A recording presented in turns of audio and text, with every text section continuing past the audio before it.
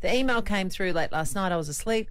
But essentially it says the member of the school community tested positive. It happens to be in my middle child's class.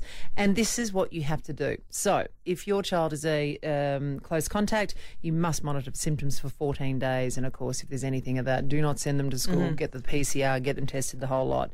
But for 7 days, you need to avoid attending out-of-hours school care. So you can't go to OSH and you can't go to any extracurricular activities in school.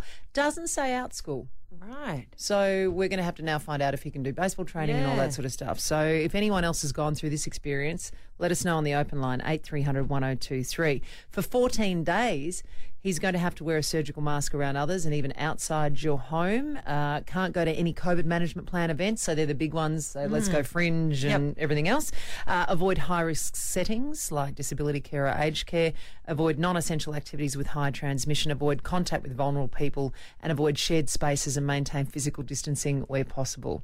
So that's what a 9-year-old kid is going to have to be managed to do for 14 days. And, of course, again, the most important thing, if any symptoms, do not send them anywhere. Get them tested and then you'll have to go through the But this will probably apply to even my kids if they get this email. They're 5. Good luck wearing a mask. Yeah. God. Yeah. But that's what you can expect. So there you go. First day of school back. Oh, and no.